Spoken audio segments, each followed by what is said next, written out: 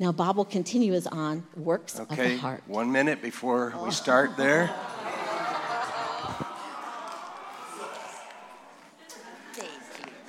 On behalf of your entire church family, all the people who are your spiritual mom too, if you guys have never, we've all heard the term Proverbs 31.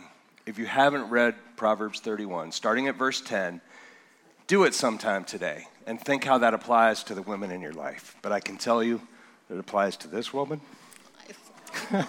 and all of our lives. So happy Mother's Day. Let's give it up for her. I told myself I was going to get through it without, well, it doesn't work. It never works. I don't know why I even try. Hey, and you know what? So many of you are worthy of praise and beyond. Women, you give, you just have a heart, and God made you that way, to have a heart for others. And so whether you have your own children or, again, spiritual mom to others, dog moms, that mom's heart, you look at that situation and you see just a mom's heart, and you know that that's not how God wired men. Not that men can't be that way, not that men can't blubber every time they get emotional, but women just have a heart and a strength and a dignity that I think God made them to have. And so thank you, all of you mothers, thank you so much. Just enjoy this day. I hope you enjoy this day. What I can do to help you enjoy this day is to deliver a message that I think the Lord gave me. So we're getting so close to the end of James. So you out there online, wherever you are, our friends in Tanzania, in Nepal, in Haiti, I know that you're watching us live. Such technology is so amazing, isn't it, to know? And at this very moment, live all over the world, there are people joining us, our humble little congregation right here, to hear a message that the Lord gave me. So welcome, everyone. We're second to last message in the book of James. And James is so practical. It's one of the things that I love about it. And we have to keep that in context. Now, the way that we teach, maybe it's been a while since you heard me say the words. Maybe it doesn't even really register to you. But we are an exegetical teaching, okay? That's what we do. And what that means is that I'll go into a scripture, I'll look at what it means in context, and then what it means to the church. But it's not the opposite of that, or the counterpart to that is thematic teaching. If I were doing thematic teaching to the section that we're in right now, I would talk all about healing and all about how healing works in our lives and all those different ways, and I would pull scriptures out of James to talk about how healing works. That's not to say that that's wrong. By all means, that is absolutely right. It's a legitimate way. But what I do is, as you know, we go verse for verse, and we pull it out, and we say, this is what it meant in context to the group it was being written to, and then how does that apply to us today, right? So what I'm going to read today, this section in James, it talks about healing a lot. But I want to let you know that if you look at James, and if you've been with us this whole time, and we're going through, and James talks about how to be a man of integrity, how to be a person of integrity, how to be a doer of the word, how to treat each other correctly, how to love one another, how to stand against the lies of the enemy. James talks about all those kind of very practical things. And so here we are at the last chapter, the last few verses. Okay, now there's a couple more for next week, which will tie it all in a bow. But he's not suddenly going to switch gears like Paul and say, hey, let's talk all about this, or let's talk about this specific item. We have to look at what he's talking about in context of the bigger picture. That's what we're going to do today. So spoiler alert, we're going to talk about healing today. It's one of the gifts that we very much believe in here. But that's not all that this is about. It's about so much more. So stay with me. So thank you so much, by the way, to Pastor Gabe for teaching last week. I hope you guys were blessed. It feels like a million years ago. But I hope you were blessed by her teaching last week. James taught that last week, that what you say matters, and how you say it matters. Being a person of integrity in thought and in speech and in actions matters. The way that you speak, specifically as of last week, can either glorify God or it can show how prideful you are, sometimes arrogant. And how we speak makes that really come out. When she was teaching last week, I kept thinking of the term sticks and stones. Anybody remember that? Remember how the rest of it goes? Sticks and stones can break my bones, but words will never hurt me. Sticks and stones can break your bones, but words can often do much more serious, long-term damage. Bones heal. Sometimes those hurts take longer. Sometimes they don't. Sometimes the damage our words can do in the kingdom of God, to the purposes of God, are far more reaching than just simply an injury. And what happens is they play right into the devil's hands. Devil's more than willing to jump right on that and say, yeah, see what they just said? That's another person that says they're a Christian, but they hurt you just as much, if not more than that person, because you had expectations for that person, and they hurt you just the same. So here in context, we're talking about what James considers to be the proper response to living in a world where things like that happen, where we're not always as kind to each other as we should be. We don't always live with the kind of integrity that we should live in. And James not only calls it as a response, almost to the point of saying, here's the antidote to the things that afflict us in this world. That's what this section is about. Sickness, persecution, poverty, doubt, fear, arguments, strife of all types, and ultimately, all the different forms of the devil's lies and manipulation cannot stand up against the sovereign power of the Creator of the heavens and earth. They can't stand up against that power. Jesus gave himself on the cross so that we could be equipped with that power. We could be reconciled to God. We could have eternal life, but also we could have the power of the living God inside of us to go through this world and be a light. This world seems so dark sometimes, but we're called to be a light. We're empowered to be a light in this dark world, and a light that will draw people not to us, but to him. That's why we're here. That is why we're here. So remember, well, before I get to that, Paul puts this powerful weapon, this powerful thing that we've been given. Paul puts it like this. He actually uses the term a good soldier of Jesus Christ. Does that tell you he thinks we're in a battle?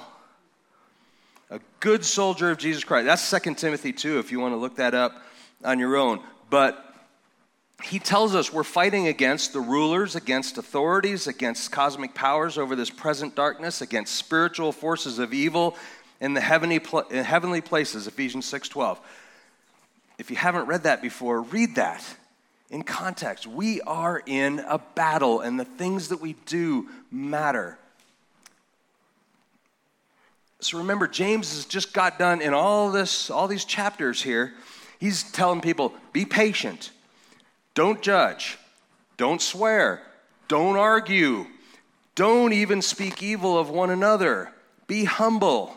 Trust in God's grace and mercy. And more and more and more.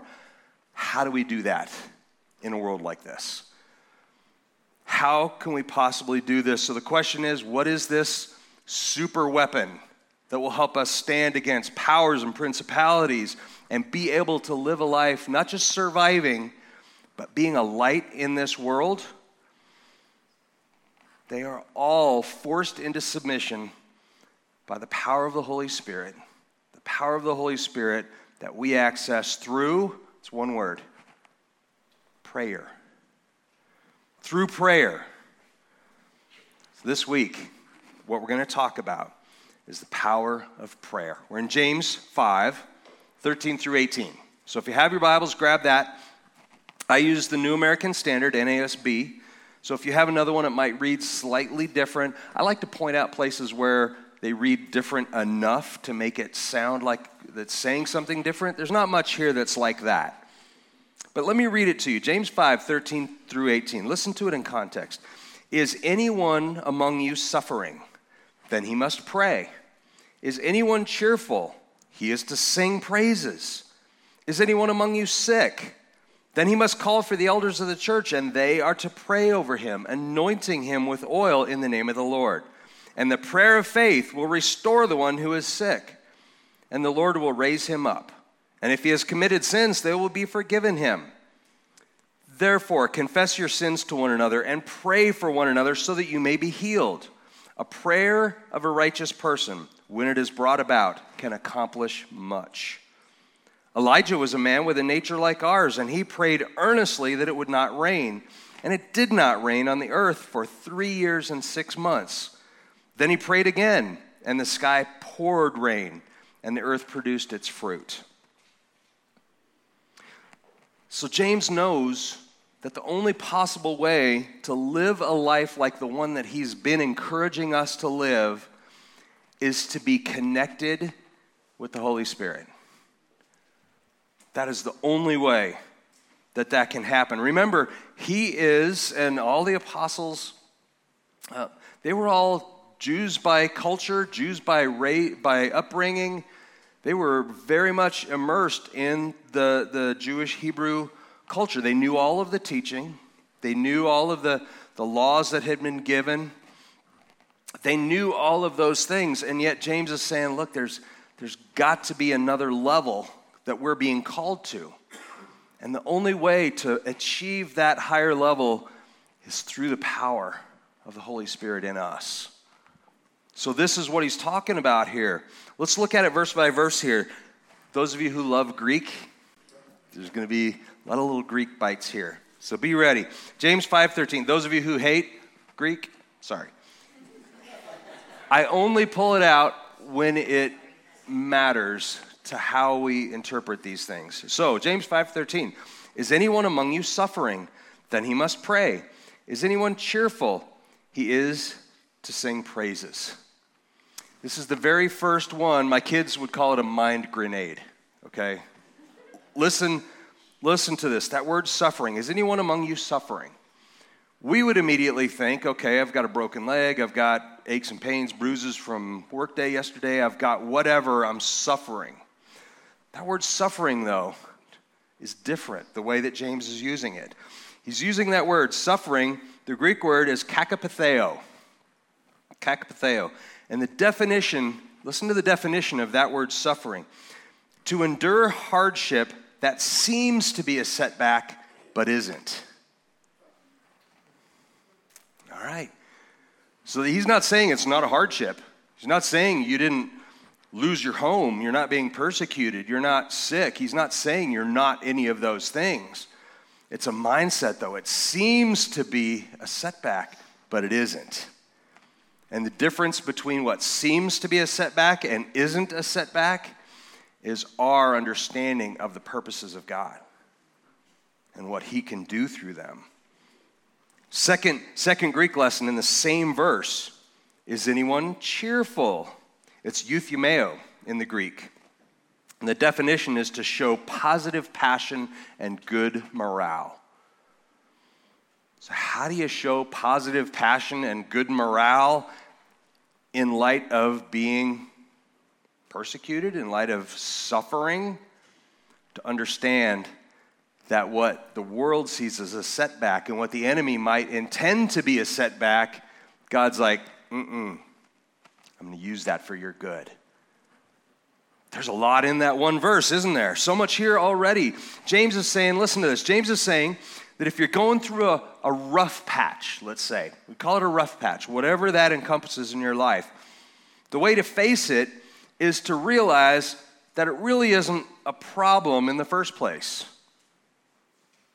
Okay, that's kind of hard, right? Secondly, if you're in a great place right now, you should sing out loud and thank God. Praise him. Okay, that's a little bit easier for us to wrap our minds around. But then he's also saying you really shouldn't be in a bad place to begin with. Not a physical, worldly bad place. I'm talking about a spiritual, mental, heart bad place.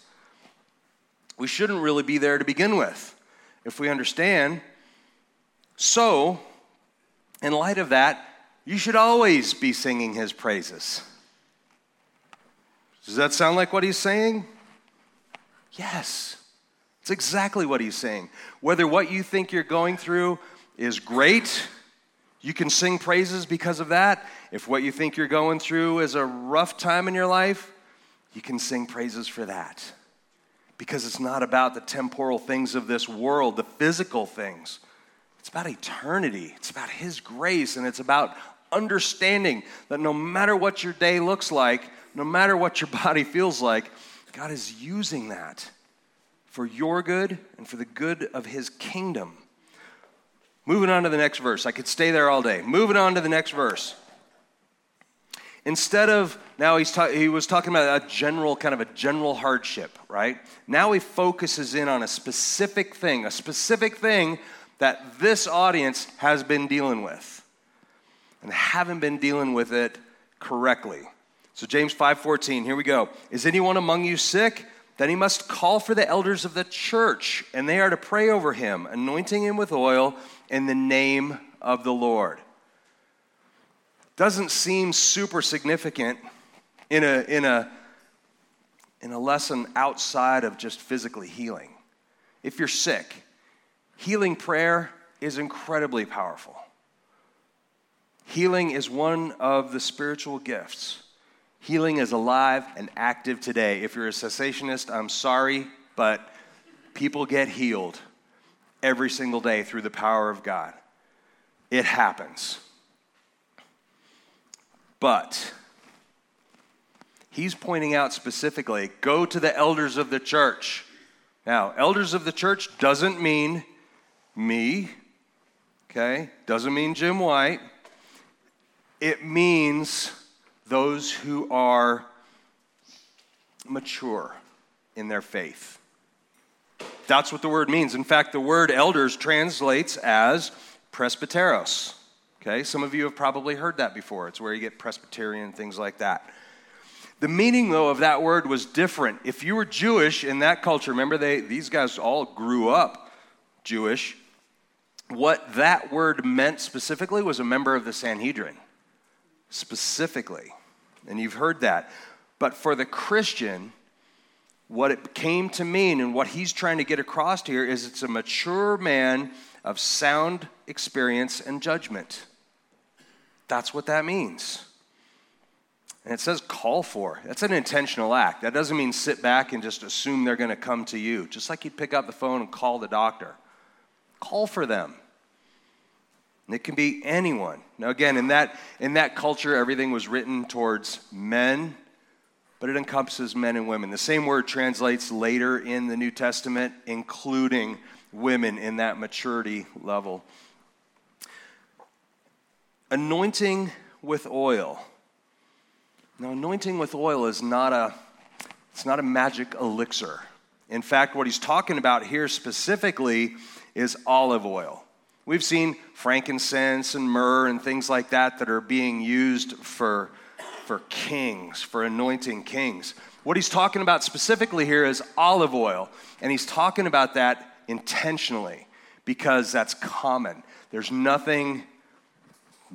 power that's held in the oil itself. It's commonly used. It's done to set apart what you're doing, the act of healing, as intentional, okay, and as a holy act, not a profane one. Profane just means, George, you okay there? It's okay. It's okay. If you weren't so close, it wouldn't be so. Anointing with oil, okay, done to set apart as holy and not profane. Now, oil was originally used all the way back in culture in the tabernacle, right? The high priests would use that. And then kings would be anointed with oil. And all of that, now he's saying, you can anoint each other with oil. This power that used to be for high priests only, and then used only for kings, you can use that for each other. That same holy act, setting you apart, can be used for you. If you want to read Exodus, Leviticus, Numbers, they're all full of how anointing oils work. But he's here saying specifically, you don't need to go to the high priest. It's not reserved for a king. It's for you. And it's for you with each other. Now, in that one phrase in 5:14 where it says, anointing each other with oil in the name of the Lord, that is significant. He points that out specifically. Now, we read that and go, okay, of course you would anoint him in the name of the Lord. But that's not what was happening back then. That's why he's saying this. What was happening back then is that there were any number of magicians and healers going all over the region, and people would go, hey, I heard of this great wizard, this sorcerer who could heal. And you would go and he would put poultices on you and different oils and things like, and of course, this all cost a lot. Healthcare wasn't free even back then. Then these guys were suffering from an influence called Hellenization, which is a Greek influence. So these guys, having left Jerusalem, having left that area of the Galilee for the most part, scattered out into the world, naturally gravitated towards the bigger city centers, which were heavy in Greek influence. Okay, so they were starting to absorb and because Greek influence, hey, we've been living this life of kind of, not poverty, most of them, but kind of a simpler life. Look at what these Greeks are doing. Man, they're partying it up. They're having wine and all kinds of stuff. That is a lifestyle, man. And so they were going to that, and they were starting to absorb this influence. Now, if you know anything about Greek or Roman culture, Greek specifically, they had gods, small g gods of everything. Okay? There was a Greek god of healing. His name was Asclepius. And many of these people, these Christians who had grown up in that Jewish culture, had now absorbed enough of that Greek culture to where when they were sick, they were praying to the Greek God of healing. And James is going, stop that. Not only do you not need to pay some magician or sorcerer for that, you don't need to pray to this Greek idol of healing. You can do this for one another in the power of the Holy Spirit. This is exactly what he's telling them there. Now, it's not a healing formula where it says, call the elders around and do this. James 5:15, again, this is tricky. And the prayer of faith will restore the one who is sick, and the Lord will raise him up. And if he has committed sins, they will be forgiven him. There's a lot there, and it can be tricky because you put these verses together and it seems like a formula for healing. Call an elder, the elder will anoint you with oil, pray in faith, therefore you're healed. That works, but that's not the only way it works. It works for all of us. That word faith in this, and I've taught this before, but the word faith there is pistis. And the word pistis in Greek, that is God's divine persuasion, meaning only God can give you that. Only God can persuade you that that is the truth. Now, that's used in two ways. In secular usage, especially ancient secular back then, it meant a warranty or a guarantee. Okay. And then, of course, we use it as faith. What's faith? An assurance of things unseen. But it was a guarantee. We use the word assurance, but it's not a common word that we use very often. It's a guarantee that what you have heard from God is going to happen. That's what he's saying here. Now, examples. What's a prayer of faith? And the prayer of faith will restore the one who's sick. What's a prayer of faith? Anybody have examples of what a prayer of faith is? Good. Any others? I mean, if I said, pray a prayer of faith right now, could you do it? Depending on your understanding of it, here's a few examples of what that looks like. Man, I don't know if there's something in the air, some dust or pollen. My lungs are hurting. I hear coughing out there. Lord, I just pray against anything. If anyone demonic is causing anything to come and distract us, I pray against that right now in the name of Jesus. Calm our lungs, calm our spirits, calm our hearts to focus on you. No distractions from the enemy in Jesus' name. Examples of a prayer of faith, Matthew 17, 19 through 21. This is a story after the disciples have been out doing healing, driving out demons, things like that, and they come back to Jesus with a particular hard case that they couldn't overcome. Then the disciples came to Jesus privately and said, "Why could we not cast it out?" They're talking about one specific demon. And he said to them, "Because of your meager faith. For truly I say to you, if you have the faith the size of a mustard seed, and you say to this mountain, 'Move from there to here,' and it will move, and nothing will be impossible for you." That sounds amazing. Has anybody ever prayed for a mountain to move? I've prayed for a mountain to move, literally, and I haven't seen it. Anybody here prayed for a mountain? Let's say a mountain like that one. Let's take it literally, to move. Anybody ever done that and seen it move?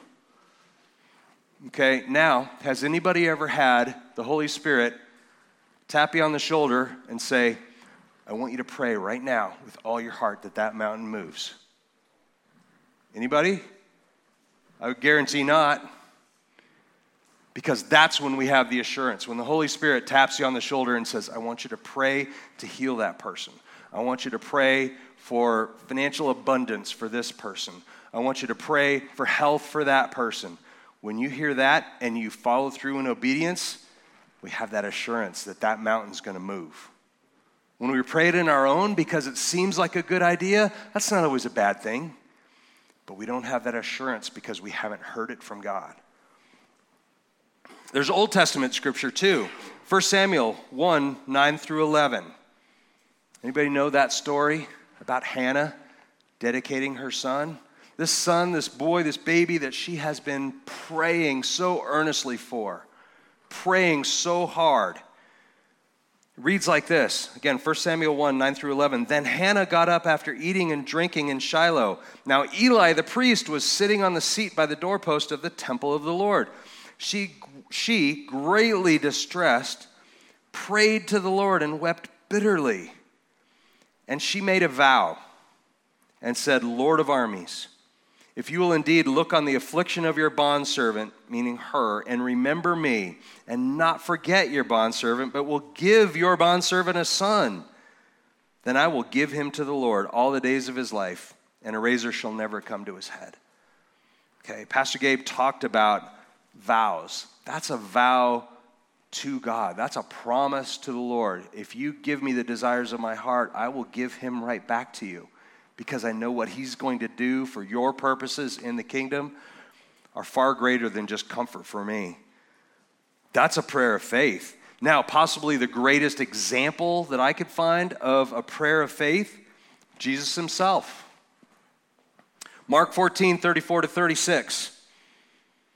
This is Jesus in the garden. He knows that he's going to go into Jerusalem and he's going to be captured, and then his fate's going to be fulfilled. And he says to them, "My soul is deeply grieved to the point of death. Remain here and keep watch." And he went a little beyond them and fell to the ground and began praying that if it were possible, the hour might pass him by. He's praying for what he wants.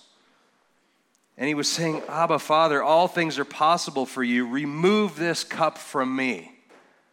And then here's when faith and trust in a sovereign Lord comes in. The very next thing he says, "Yet not what I will, but what you will." That's a prayer of faith. It's okay to pray for the things we want. It's okay to pray for the things that we see, needs around us, wants, desires. It's okay to do that, but ultimately we have to be able to say, but it's not about me. It's about you, God. And if what you want is for me to have that, then I know it's going to happen. So the next question, in that verse, that previous verse, James 5:15, that throws people off a lot of times. If he has committed sins, they will be forgiven him. Who's the one forgiving sins? Is it the elders who are anointing with oil? Who has the power to forgive sins? Only Jesus. God alone can forgive sins. If you want a scripture that backs that up, Isaiah 43:25. I actually put it up here. This is God speaking. I alone am the one who wipes out your wrongdoings for my own sake, and I will not remember your sins. And there's tons more. It's the confession of your sins that removes barriers to God's forgiveness and healing. If you've ever been a part of our deliverance ministry, one of the first things that we do is address unforgiveness and unrepentant sin by confessing your sins out loud. Okay? Ideally, when you do that, you would be repenting of them. That's what the guidance is. Repent of your sins. Confess them to one another. That removes barriers for God to work in your life. And that's where healing comes in. Maybe even just as importantly, what it does is it removes weapons for the accuser. Who's the accuser? Another name for that? Accuser is a churchy word. Satan, the devil. Everything that we do that is against the purposes of God or not living up to what God has for us, Satan's just cataloging those things. Going, someday, when you need it, I'm going to pull that out and I'm going to remind you how unworthy you are of healing. I'm going to remind you how you should not even approach the elders for healing, how you should just go hide in a corner because of all the things you've done. That's what the accuser does. And by taking those things and confessing them, we get them out. That weapon is no longer powerful in my life because I have confessed it and I've walked away from it. We remove those weapons. Sometimes we call them strongholds. It's the same idea. So here now is where James wraps up this whole thing in a bow for us. James 5:16. Therefore, confess your sins to one another and pray for one another so that you may be healed. A prayer of a righteous person, when it's brought about, can accomplish much. I want you to think about that for just a second. When you read that scripture, what is the one requirement for healing and answered prayer that we haven't talked about yet? Therefore, confess your sins to one another and pray for one another so that you may be healed. A prayer of a righteous person, when it's brought about, can accomplish much. Relationship. It's relationship. Why he's saying, he could have said, if you need healing, I want you to just go into your cave, go into your prayer closet, and you just pray for healing and it will happen. He's not saying that. He's saying, go before those who are mature and experienced in your church, those people who know how to handle these things. Present yourself to them. Confess your sins to them. And you'll be healed because it's the prayer that's going to be answered. It's the prayer that's going to be heard. And you've confessed. You've removed all barriers to that happening. We don't do that at home in a vacuum by ourselves. We do that among the body of Christ, each other. An open, humble, non-judgmental, loving, and mutual relationship with each other in the context of the body of Christ is powerful. Church, we need Jesus and we need each other. These things don't happen in a vacuum. We need each other. So now, James reminds them, these folks, of an example that they would have been familiar with, okay? Because remember, the temptation was, I'm sick, I'm afflicted, I've got something going on, I need to go find somebody. I need to find a Greek god, I need to find a healing witch doctor, I need to find whatever, I need to find these things to be healed. James is going, no, you can do that with each other.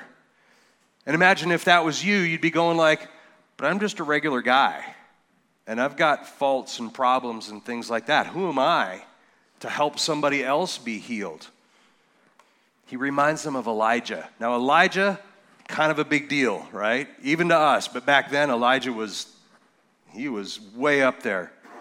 And he reminds them, James 5:17-18. Elijah was a man with a nature like ours, and he prayed earnestly that it would not rain, and it did not rain on the earth for 3 years and 6 months. Then he prayed again, and the sky poured rain, and the earth produced its fruit. Why would he close this section like that? Why would he bring that up?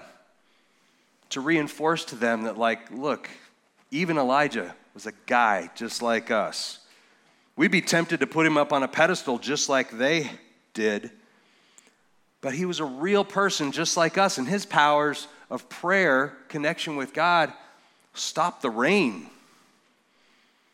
Here's how this works. If any of you have read the story of Elijah in Kings, okay, if you've done the ladies' Bible study, you've studied Kings. But let me read a couple sections from 1 Kings to show how quickly you can go from the top of the pedestal to getting knocked off. 1 Kings 18:36-40. Again, this is a story of Elijah. Then at the time of the offering of the evening sacrifice, Elijah the prophet approached and said, Lord, God of Abraham, Isaac, and Israel, today let it be known that you are God in Israel, and that I am your servant, and that I have done all these things at your word. Answer me, Lord, answer me, so that this people may know that you, Lord, are God, and that you have turned their heart back. Then the fire of the Lord fell and consumed the burnt offering, and the wood, and the stones, and the dust, and it licked up the water that was in the trench. When all the people saw this, they fell on their faces, and they said, the Lord, he is God. The Lord, he is God. Then Elijah said to them, seize the prophets of Baal. Do not let any one of them escape. So they seized them, and Elijah brought them down to the brook Kishon and slaughtered them there. And then just a few short verses later, verse 46, then the hand of the Lord was on Elijah, and he belted his cloak around his waist and outran Ahab to Jezreel. Is that not, if you're a prophet, if you're Elijah, are you not kind of feeling it right now? The Lord's favor fell on you. You said, seize all the prophets of Baal and put them to death at the word of the Lord. He was feeling it. He was confident in his connection with the Lord. But then just as quickly, the very next chapter, chapter 19, the first 4 verses. Now Ahab told Jezebel everything that Elijah had done, and how he had killed the prophets with the sword. Then Jezebel sent a messenger to Elijah, saying, so may the gods do to me, and more so, if by about this time tomorrow I do not make your life like one of them. Remember, Gabe taught that last week. And he was afraid. So he goes from all this, the favor of the Lord, the hand of the Lord was on Elijah, and he was afraid, and he got up and ran for his life, and came to Beersheba, which belongs to Judah, left his servant there, but he himself went a day's journey into the wilderness, and came and sat down under a brown tree. And he asked for himself to die, and said, enough now, Lord, take my life, for I am no better than my fathers. This is the story that James is referring back to. I tell you all this so that you know the history. We tend to put these people like prophets up on a pedestal, and in many cases, rightly so, the favor of the Lord is on them. But he just like the rest of us, could quickly go from I'm feeling the Lord's favor, I'm feeling like this is good, like God is with me, to all of a sudden, I just wish I would die because I'm nothing. What does that? Is that just one day we're feeling good and the next day we're not? That's the enemy of your soul. That is Satan who comes and lies to you and says, I know God told you were his favorite, but now this woman, Jezebel, she says you're not all that. Maybe you should just run and go hide under a tree. What? This is what Satan does. This is his lies. All right, so remember this section is meant to tie together the entirety of the book of James. He's writing them to remind them of who they are, to stand against the lies of the enemy. They're living as if there's no tomorrow, but there is an eternity. And getting by getting whatever you can as fast as you can, no matter how it hurts, that's not a way to glorify God. That's not who you are called to be. He's reminding them, look, you are not each other's enemy. Just the opposite. You are each other's strength. And the key to unlocking everything that God has for you is prayer. This section is all about prayer. And if this section is meant to wrap up the entirety of the book of James, could you say the entire book of James is about being connected to God through prayer? I would make that argument. What does your prayer life look like? Now, prayer life that's a very churchy thing to say. Okay, here's what it means. Do you pray, first of all, do you pray at all? Prayer is just talking to God, okay? You don't have to think, I need to go find an altar someplace or a prayer closet or a quiet place, and I need to be on my knees, and I need to be totally, meditative and tapped into the Spirit. That is prayer, but that's not the only way to pray. Prayer just means you're having a conversation with God. You're talking to him. So what does it look like for you? Does it look like I pray over dinner when the whole family is there? Thank you, Lord, for this food. In Jesus' name, amen. And that's it? Okay, it's a start. The Muslim culture prays 5 times a day. 5 times a day, they stop what they're doing, they put down a mat, they face Mecca, and they pray. They do it at dawn, noon, mid-afternoon, sunset, and evening. And it's a repetition of the same prayer, and then sometimes they'll add other parts onto it. That seems pretty devout, doesn't it? It seems like that's a lot. As a Christian, how often are we advised to pray? Without ceasing. 5 times a day? How do you get any guidance 5 times a day? 1 Thessalonians 5:16-18. Rejoice always, pray without ceasing. In everything give thanks, for this is the will of God for you in Christ Jesus. Pray without ceasing. So 1 time, 5 times, 10 times? What's without ceasing mean? It means I pray once and I'm still praying. And it's the same prayer.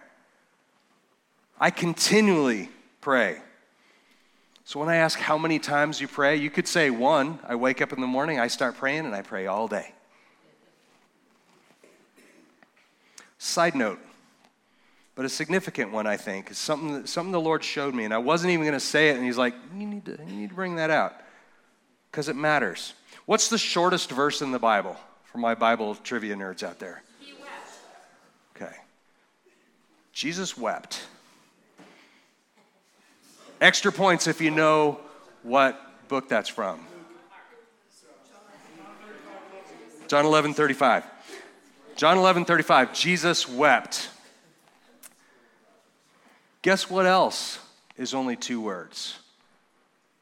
1 Thessalonians 5:16. It's the first 2 words of what I just read you. Rejoice always. Now, some translations have a comma there, but in the Hebrew, it's a period, hard stop. Rejoice always. Jesus wept so that you could rejoice always.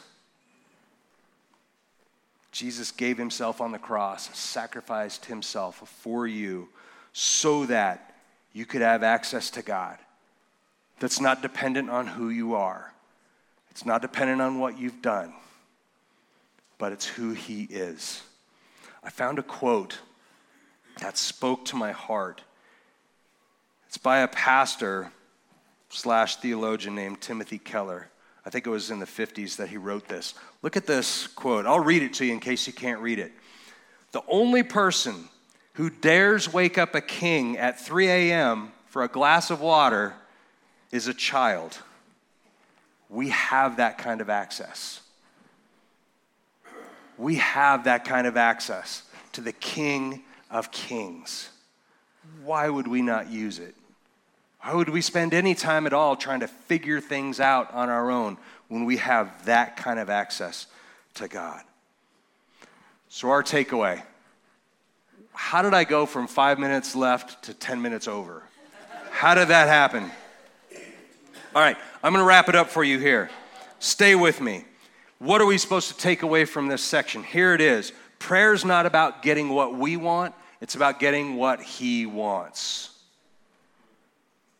And he wants the best for you, doesn't he? How do we know what he wants? We can read the Word of God, which says it, and we can pray to God and hear it ourselves. Sounds circular, doesn't it? How do we know what he wants? We pray. How do we pray? We pray to know what he wants. Sounds circular till we look at the word pray. And the word pray, again, last Greek lesson is prosikumai. That's the word pray in Greek, and it means to interact with the Lord by exchanging human wishes for his wishes. You pray to God, giving him your wishes and saying, I'll take yours. Here's what I want. Give me what you want. That's what the word prayer literally means. And how can we know what he wants? We ask him. Remember the faith the size of a mustard seed? Moving mountains. How do we get that? Paul says, Romans 10:17, faith comes from hearing, and hearing by the word of Christ. Word, translated, can mean one of two things. Anybody know what those two things are? Thank you, Pastor Scott. Logos, no points because you should know this. Logos, which is the written word of God. We read the Bible. This is the written word. These are promises from God. They're written down for me. That's logos. Same word translates as word. And then there's the rhema word. This is what he's talking about here. Rhema is the word of God being spoken directly to you by the Holy Spirit. That's the only way that we can know. When we pray openly, without ceasing, without any other agenda other than seeking what God wants for us, that's when we know. We tell that mountain to move, and it will move. If you have a mountain in your life, that's the way we need to pray. We know what he wants by studying the word. We know what to pray by asking the Holy Spirit. Church, that's how it works. When we do that, we have an assurance that our mountain, no matter what it is going to move. Let's pray. Heavenly Father, I thank you so much that I don't have to go through these days. I don't have to go through any day trying to figure it out for myself. I thank you for your assurance that you will put your Spirit in me. And I thank you that by saying yes to Jesus Christ, I have that Spirit now. I thank you for access to the King, that I can come to you like a child. We don't have to have our stuff together. We don't have to be dressed up. We don't have to have anything figured out. But we can come to the King. And you have our best at heart. So we have this assurance, God. So help me. Help me to set aside all of my pride, thinking I don't want these people around me to know my problems. I don't want all these people to know my fears, what I struggle with, my sins. I don't want them to know that, so I'm just going to keep them to myself. Father, help me to recognize that as a scheme and a lie of the enemy to isolate me from your very power in this body. You've called me to this body, which means I am a part of this body, which means there are people here who have for me what you need them to have. And I have for them what you have put into me. So, Father, bring me the introductions. Highlight people for me that I need to have just a conversation with. And Lord, I give it to you to guide those interactions because we all need each other. Help me to not be isolated. Help me to not be prideful. And just put it out there because that's when your power works. Father, we thank you and we praise you in Jesus' name. Amen. Amen. Guys, thank you for allowing me the time to go over. We're going to do communion right now. I think everybody's been here, but if you haven't in a while, we have communion stations up front here and over here where we have wine and bread and gluten-free crackers. We've also got self-serve in the back if you would like that. But let's move around. Let's take communion right now. Do not overlook this time. If the Holy Spirit has highlighted anyone, I don't care if you're a right side or a left side person, whichever side you're on, if they've highlighted someone that you just need to go say hi to, you just need to say, how you doing? Do that. Be bold. Take this time to see the power of Christ, the power of the Spirit in the body of Christ work the way it's supposed to. Amen? Thank you, guys.